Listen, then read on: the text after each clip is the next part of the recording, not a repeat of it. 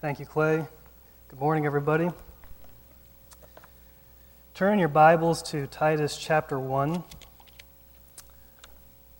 Our text this morning is Titus chapter 1, verses 10 through 16. But for sake of context, I think I want to start reading in verse 7. So Titus chapter 1, starting in verse 7, and we'll read down through 16. Follow along with me. Verse 7, "For an overseer, as God's steward, must be above reproach. He must not be arrogant or quick-tempered or a drunkard or violent or greedy for gain, but hospitable, a lover of good, self-controlled, upright, holy, and disciplined. He must hold firm to the trustworthy word as taught, so that he may be able to give instruction in sound doctrine and also rebuke those who contradict it." Now our passage, verse 10. "For there are many who are insubordinate, empty talkers, and deceivers, especially those of the circumcision party. They must be silenced, since they are upsetting whole families by teaching for shameful gain what they ought not to teach. One of the Cretans, a prophet of their own, said, 'Cretans are always liars, evil beasts, lazy gluttons.' This testimony is true. Therefore, rebuke them sharply, that they may be sound in the faith, not devoting themselves to Jewish myths and the commands of people who turn away from the truth. To the pure, all things are pure, but to the defiled and unbelieving, nothing is pure.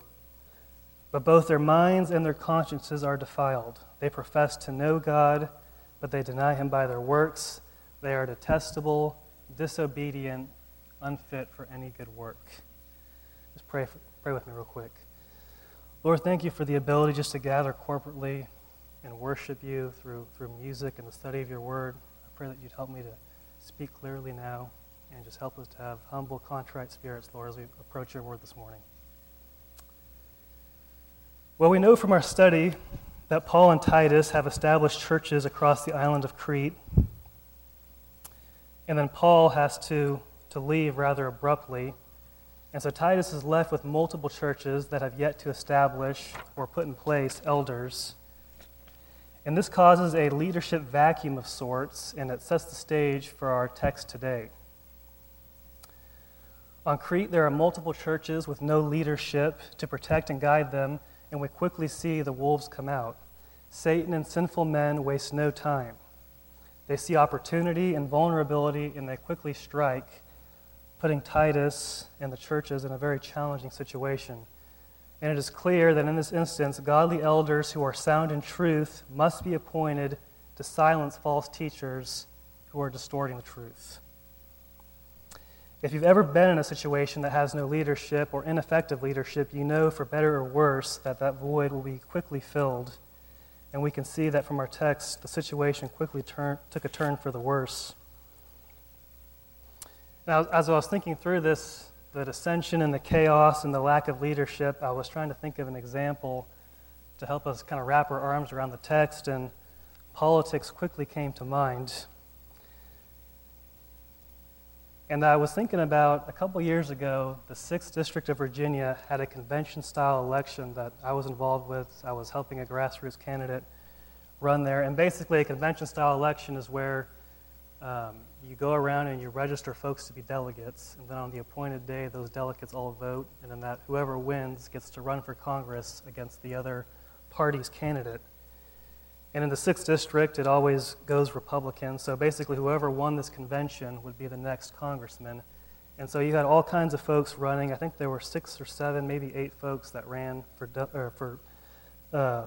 Congress that day. And when we got there, you kind of divide into different committees and decide on what the rules for the convention would be. It's a really interesting process, unique experience in American politics. But it quickly became apparent that folks weren't looking for a fair process. It just devolved into yelling matches and last-minute room changes so that you couldn't vote on the rules, and it would give certain candidates a different edge. And by the end of the day, we were just fractured into multiple little groups, even though ultimately we were in the same party, but no one trusted each other, and it was chaotic. And I think that's just a glimpse what I felt in that situation, probably what the Cretans were feeling as these false teachers came in and take over. Ungodly men had taken hold of the leadership reins and were driving the church and her flock in inappropriate directions. And it was all for self-gain. Let's look at the text. I've divided this passage into 3 sections. Our first section will be verses 10 through 13, and we'll call that the problem. Verses 10 through 13, the problem. Our next section will be verses 13 through 14, 13b I should say, and through verse 14, we'll call that the response. And then finally, verses 15 through 16, the reality. So we have the problem, the response, and the reality. Let's start in verse 10. Right off, we see the passage in verse 10 starts with for. So we have to ask the question, what is the for there for? And we know from what Rich taught us last week that leadership in the form of elders must be appointed, put in place, and what those qualifications are to be. And then moving into our passage today, we see that the primary reason for these elders, or one of the primary reasons for these elders to be put in place, was to combat false teachers. False teachers are the problem that we see in verses 10 through 13. So as we read verses 10 through 13, let's look at the brand of men we're dealing with. Look back, starting in verse 10. For there are many who are insubordinate, empty talkers, and deceivers, especially those of the circumcision party. They must be silenced, since they are upsetting whole families by teaching for shameful gain what they ought not to teach. One of the Cretans, a prophet of their own, said, Cretans are always liars, evil beasts, and lazy gluttons. This testimony is true. So I said brand of men that we're dealing with, verse 10 through 13, because these type of men weren't new to Paul, and they haven't gone away. They're still here today. And so I think we need to just establish what these type of men and women look like so that we're able to see them as we operate in our own lives. All right, when you think of a brand, if you go overseas, you may not be able to read the sign, but you know a McDonald's when you see one because they've established a brand. That's what we want to do this morning, establish a brand with these false teachers so we're able to identify them quickly before they can do too much harm. All right, so they're prevalent today, and I hope, again, this text can just give us an idea of what we're dealing with. And I went ahead and just went through the whole passage, verse 10 through 16, and kind of compiled all of the descripting words Paul uses. Listen to this. There are many insubordinate, empty talkers, deceivers, shameful gain, liars, evil beasts, lazy gluttons, Jewish myths, detestable, disobedient, unfit for any good work. Paul spares no rhetoric. And at first read, I think it's tempting to see all this descriptive language and kind of glaze over, but Paul is not just being dramatic or cavalier in his description, to no one's surprise. Paul is very intentional with his description of these men. All right, so who are we dealing with? Well, Paul says in verse 10 that they are the circumcision party. Now, these are Jews who believed that Jesus was the Messiah, but that you still had to be circumcised and you still had to follow the Mosaic ceremonial law in order to be saved. Listen to Acts 11, verse 2. So when Peter went up to Jerusalem, the circumcision party criticized him, saying, "You went to uncircumcised men and ate with them." All right, so these types of people are all over the New Testament. There are various spots we see them. I'm not going to get too into the weeds here talking about every instance where we see these men or go over all the history of them, but I want you to understand, simply put, these type of men and women believed that the gospel was not enough. All right? That's what the circumcision party believed. The gospel wasn't enough. You had to do more. And I remember Pastor Farrell describing this one time, these type of people. He said, these men take the gospel and they build extra biblical fences around it in order to protect it. But inevitably, these extra biblical layers are turned into self-elevating or money-making schemes. And those of the circumcision party believed that the gospel was not enough. and it had turned into a scheme of the highest order. And again, we see this throughout Scripture, and listen to this description Paul gives in Romans 16. It's at the end of Romans. Paul's giving his final instructions. And starting in verse 17, he says, I appeal to you, brothers, watch out for those who cause divisions and create obstacles contrary to the doctrine that you have been taught. Avoid them. For such persons do not serve our Lord Christ, but their own appetites. And by smooth talk and flattery, they deceive the hearts of the naive. Sound familiar? They may not have been specifically of the circumcision party, but it's the same type of same brand of men we're dealing with here. So they've twisted the gospel in a way that benefits them, and it seems that this core of Jews have spread their beliefs to many of the Cretans, and things were spiraling out of control. And look back at verse 10. There are many. Don't miss that. There isn't just one. This is like a house infested with termites. There are many men. And if you were to ask Pastor Farrell or Clay, they would tell you that this is not a one-and-done problem. This is a constant point of work for them. And Paul describes them as insubordinate. He begins describing these men. All right, so insubordinate is the first word we have here. That means they were defiant to authority. In our context, they were specifically defiant to the church's authority over them. Authority meaning biblically sound men saved by God, holding each other accountable via the Word of God.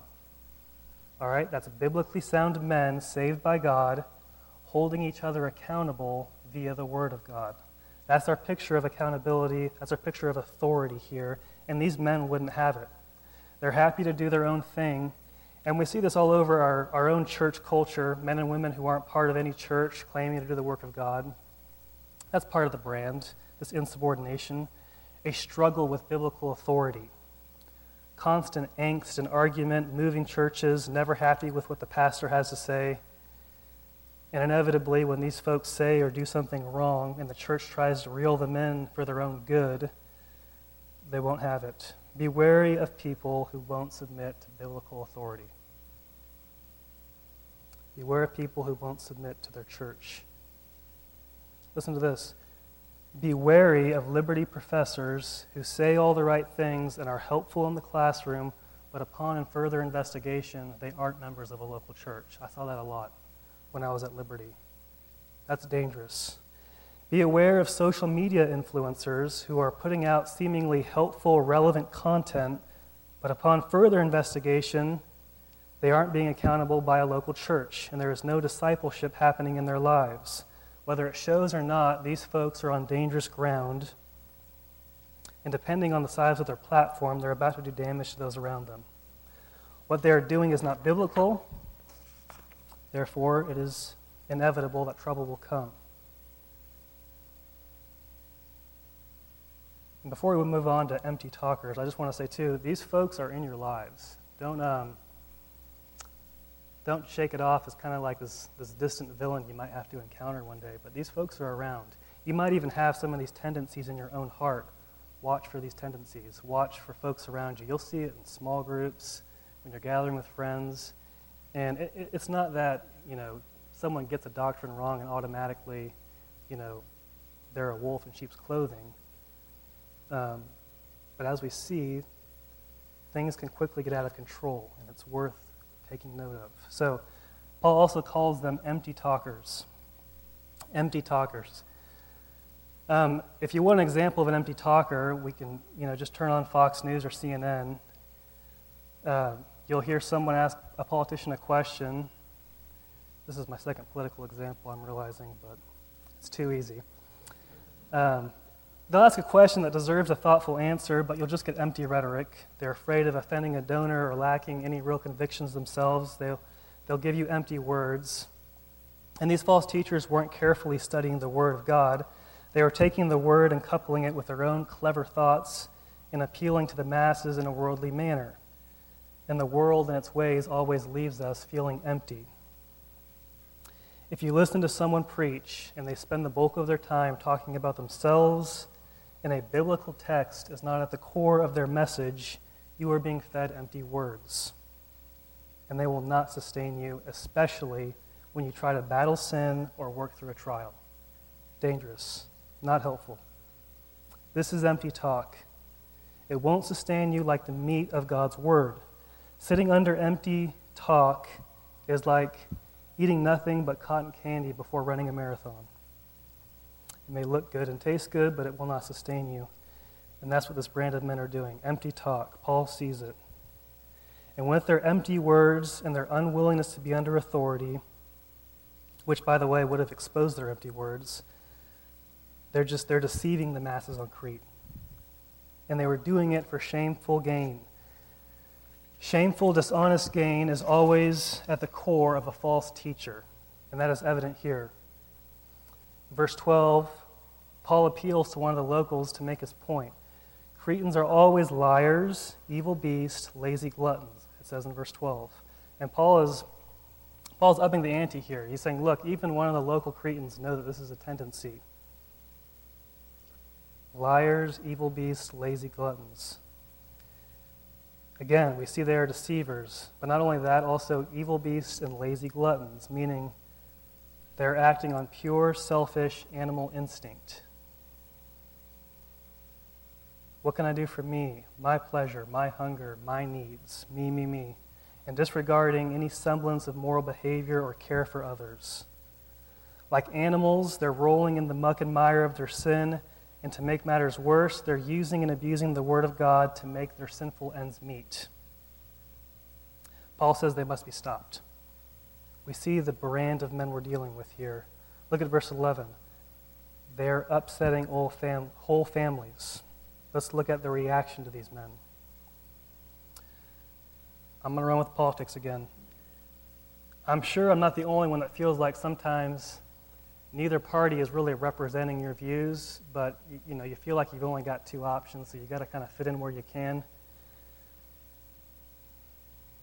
And we can imagine the families in Crete who are genuinely saved feeling torn. They know what's being said or preached is maybe not always correct, something is off, but these are the only churches in the area.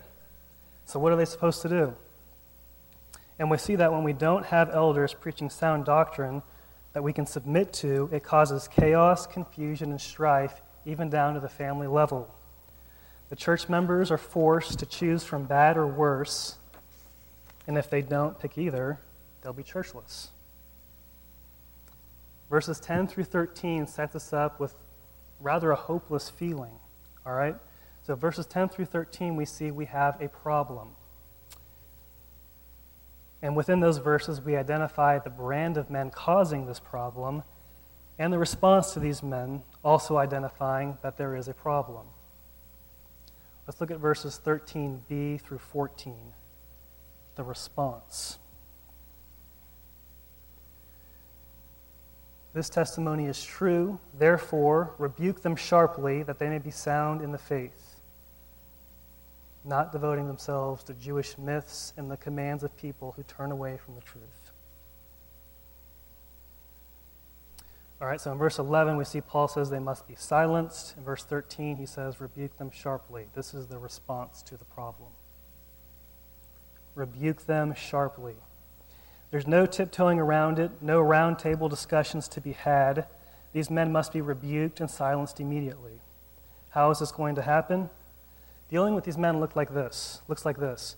Removing their platform, using the truth to silence them, and living godly lives to expose them. All right, these men are silenced by removing their platform, using truth to silence them, and living godly lives to expose them. You remember when Clay taught, also in chapter 1, verses 1 through 4, he taught that God has given all authority to Paul and in turn to Titus and these soon-to-be elders. So Titus is going to use this authority to immediately take away any platform these men held. Secondly, and kind of going hand in hand with that authority, they're going to use truth to silence these men and take them out of these platforms. These evil men will be silenced by truth. And if we look back in verse 9, context gives us the answer. Right? It says he must hold firm, this is why we're having elders, why we need elders. He must hold firm to the trustworthy word as taught, so that he may be able to give instruction in sound doctrine and rebuke those who contradict it. And Jesus does this all the time in the Gospels. I thought of Matthew 22. And basically, Jesus is having a debate of sorts with the Sadducees. And in chapter 22, verse 29, Jesus answers them, and he says, "You are wrong, because you know neither the Scriptures nor the power of God." Then Jesus goes on to explain why they're wrong. And then verse 34, we see, "But when the Pharisees heard that he had silenced the Sadducees, they gathered together." Jesus says, "You're wrong because you don't know the Bible and you don't know God," and he silenced them.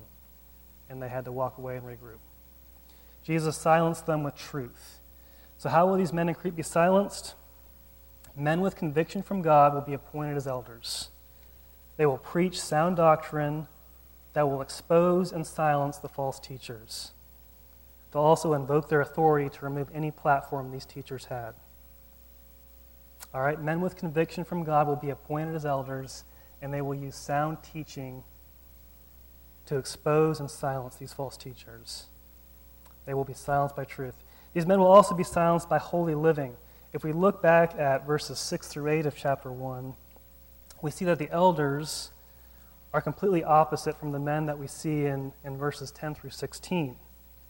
And in 1 Peter 2:15 it says, "For this is the will of God, that by doing good you put to silence the ignorance of the foolish people." By doing good, you put to silence the ignorance of foolish people. This is another reason Paul says elders must be above reproach. The fruit of their lives will match what they are teaching, unlike the men who were trying to take over in Crete. Good, effective leaders are driven by godly conviction. And when Titus got this letter, when he was reading about how Paul describes these false teachers, no doubt names and faces were coming to mind. He knew who needed to be silenced. Paul didn't need to name names. Similarly, when Titus read verses 6 through 9, I suspect there were also names and faces coming to mind. Leaders are marked by their convictions. And the elder qualities we see in verses 6 through 9 come from deep-rooted convictions that are only achieved by God's saving grace in the careful and study and submission to his word. All right, the elder qualities we see in verses 6 through 9 come from deep-rooted convictions that are only achieved by God's saving grace and the careful study and submission to his word. And we see this type of conviction all through Scripture and throughout history. I thought of Elijah in 1 Kings 18. He mocks the Baal. You guys know the story, and his prophets. And he orders his own altar to be drenched with water. And God rains fire down from heaven and consumes it all. Elijah was driven by conviction that there is only one true God. Think of Peter and John in Acts 4. Right? Peter and John are preaching in Acts 4. They're arrested. They're told not to preach anymore. They're told to be silenced. And what happens? They keep on preaching. They said, "We cannot be silenced. We cannot be silent." And if you want a lesson in conviction, you can re-listen to Pastor Farrell teach through the first few chapters of Daniel. We see solid conviction and how Daniel built that conviction. Even in more modern history, we see this type of conviction. Martin Luther is an easy example. At the Diet of Worms, he says famously, "Here I stand, I cannot do otherwise, God help me." Or I thought of Margaret Thatcher. In the face of great political and social compromise, Margaret Thatcher famously says, "This lady is not for turning." Iconic conviction. Hebrews 11:1 says, "Faith is the assurance of things hoped for, the conviction of things not seen." For better or worse, history tells a story of those who had conviction. Effective leaders are driven and held by deep conviction. And these God-given convictions mark our lives with a striving to live holy and a desire to put a stop to false teaching. Good leaders with this type of conviction love to be in the fight, and there's about to be a showdown on Crete. and the newly appointed elders, propelled by the convicting power of God's word and Holy Spirit, are about to silence these false teachers. Why must they be silenced? It seems obvious. With these men in place, the word of God is not being proclaimed, and the Christians in Crete are not being equipped to share the gospel and live godly lives. But additionally, we have to remember that there is hope for these unsaved men. They are lost in sin and doing what is right in their own eyes. Look back at verse 13. Rebuke them that they may be sound in faith. So why are we rebuking them? So that they may be sound in faith. Let's look at our last point, the reality for these men. Look at verses 15 and 16. To the pure all things are pure, but to the defiled and unbelieving nothing is pure. But both their minds and their consciences are defiled. They profess to know God, but they deny him by their works. They are detestable, disobedient, unfit for any good work. I think Paul is making it clear here that these men are unsaved. Let's look at verse 15. I want to break it into two sections here. I'm going to read the first part of verse 15. To the pure, everything is pure. All right, let's pause there. If a person's heart and conscience are pure, their actions will likely also be pure. All right, we continue reading. But those who are defiled and unbelieving, nothing is pure. Pause again. If a person's heart is corrupted by sin and unbelief, their actions will likely follow suit. Right? John MacArthur says, error does not produce virtue. Well said. Paul's saying these men, they claim to know God, but their lives say otherwise. They're not producing the fruit of a believer, unlike the elders we see described earlier in the chapter. And I think Paul is emphasizing this because, though it might be obvious to us as we work through the text, I think at the time these men were more deeply rooted than we can kind of grasp, and there was confusion. We saw that whole families were upset. These men were good speakers. They're smart. Conniving might be a better word. And people were confused by them. And they were drawn away. And Paul wasn't here, so he had to write this letter and help Titus bring some of these things to light. Look at the words Paul uses in verse 16. Detestable, disobedient, and unfit for any good work. Now remember who we're dealing with here, the circumcision party, and I think there's some irony here with how Paul is describing these men. These are the same type of words that these false teachers would have been throwing at the believers on Crete, right? God's grace isn't enough. You need additional good works. That food or not being circumcised makes you detestable before God. That's what they were doing. And Paul is hip to the game. It's not Paul's first rodeo. You'll remember Paul's own background before he was saved. I want to look at Philippians 3. I think this is helpful just to kind of for some background information here. So Paul in Philippians chapter 3, verse 2, he says, beware of the dogs, beware of the evil workers, beware of the false circumcision. For we are the true circumcision who worship the Spirit of God and glory in Christ Jesus and put no confidence in the flesh. Although I myself might have confidence even in the flesh. If anyone else has a mind to put confidence in the flesh, I far more.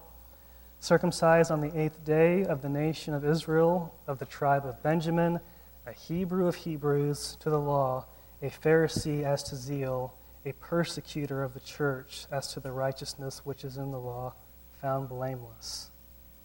But whatever things were gained to me, those things I have counted as loss for the sake of Christ. So Paul knows what these men are doing. He knows what they need to hear. And he throws it back in their face. He says, no, God's grace is enough, and your works are detestable without God's saving grace. Because of this evidence, these men need to be corrected. So that, again, verse 13, they may be sound in the faith. And so that they may be stopped disrupting these churches. And if we look back at the beginning of the chapter 1, what are these elders called to do? They're not called to strong arm or outwit or run a social media campaign against these false teachers. They're charged to preach the gospel and live holy lives. And that is enough to dethrone these false teachers. I want to talk a little bit about application. So we saw the problem, verses 10 through 13, the responses in verse 13 through 14, and then we just went over the reality here. And by point of application, I want to start by just giving you a warning. I mentioned this earlier, but again, not every elder or teacher who gets a doctrine wrong is a wolf in sheep's clothing. And I think this is why we see that elders are involved in this instance here. Although we're called to be aware of these false teachers and call them out in our own lives, we have to remember just because someone takes maybe a different stance on you on one of these issues, maybe like end times or spiritual gifts, we've got to learn to triage our theology, right? Just because someone takes a different stance than you on maybe the end times, you don't need to call them a lazy, detestable glutton. So just be wary of that. And also, I think, like I said, the big takeaway here is we want to be able to identify these folks, though, when they do come around. And of course, we talked about their insubordination, their empty talk. They're also really just trying to please man. They're building themselves up, and they're seeking man's approval. And I want to contrast that with what we would see from a godly elder. So turn to 1 Thessalonians 2.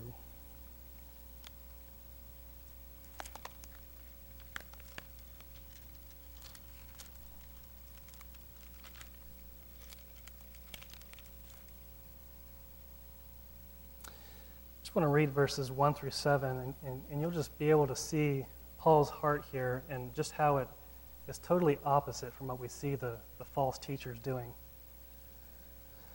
1 Thessalonians 2, starting in verse 1. For you yourselves know, brethren, that our coming to you was not in vain. But after we had already suffered and been mistreated in Philippi, as you know, we had the boldness in our God to speak to you the gospel of God amid much opposition. For our exhortation does not come from error or impurity or by way of deceit, but just as we have been approved by God to be entrusted with the gospel, so we speak, not as pleasing to men, but God who examines our hearts. For we never came with flattering speech, as you know, nor with a pretext for greed, God is witness, nor did we seek glory from men, either from you or from others, even though as apostles of Christ we might have asserted our authority. But we proved to be gentle among you, as a nursing mother tenderly cares for her own children.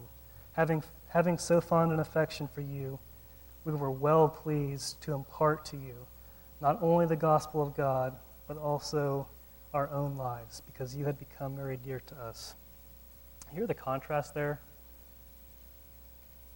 Paul and these elders aren't in it for themselves. They're tenderly caring for these folks. They're not seeking the approval of men, and that's just evident in their lives. And again, going back to these foundational convictions, we see these convictions inspire godly living, not selfish living, not evil living. So, as you look to identify these types of folks in your life, do so by studying the Word, laying the truth in your heart as a bedrock. And when you have that truth, out of that gospel, you'll develop convictions that will inspire healthy fruit that we see here in Scripture. And with that, you'll be able to quickly identify without even trying. You'll develop instinct. You'll be able to spot these selfish false leaders as you develop this grace in your life from God.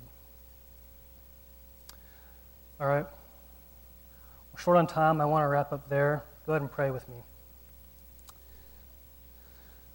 Lord, we thank you so much for this text.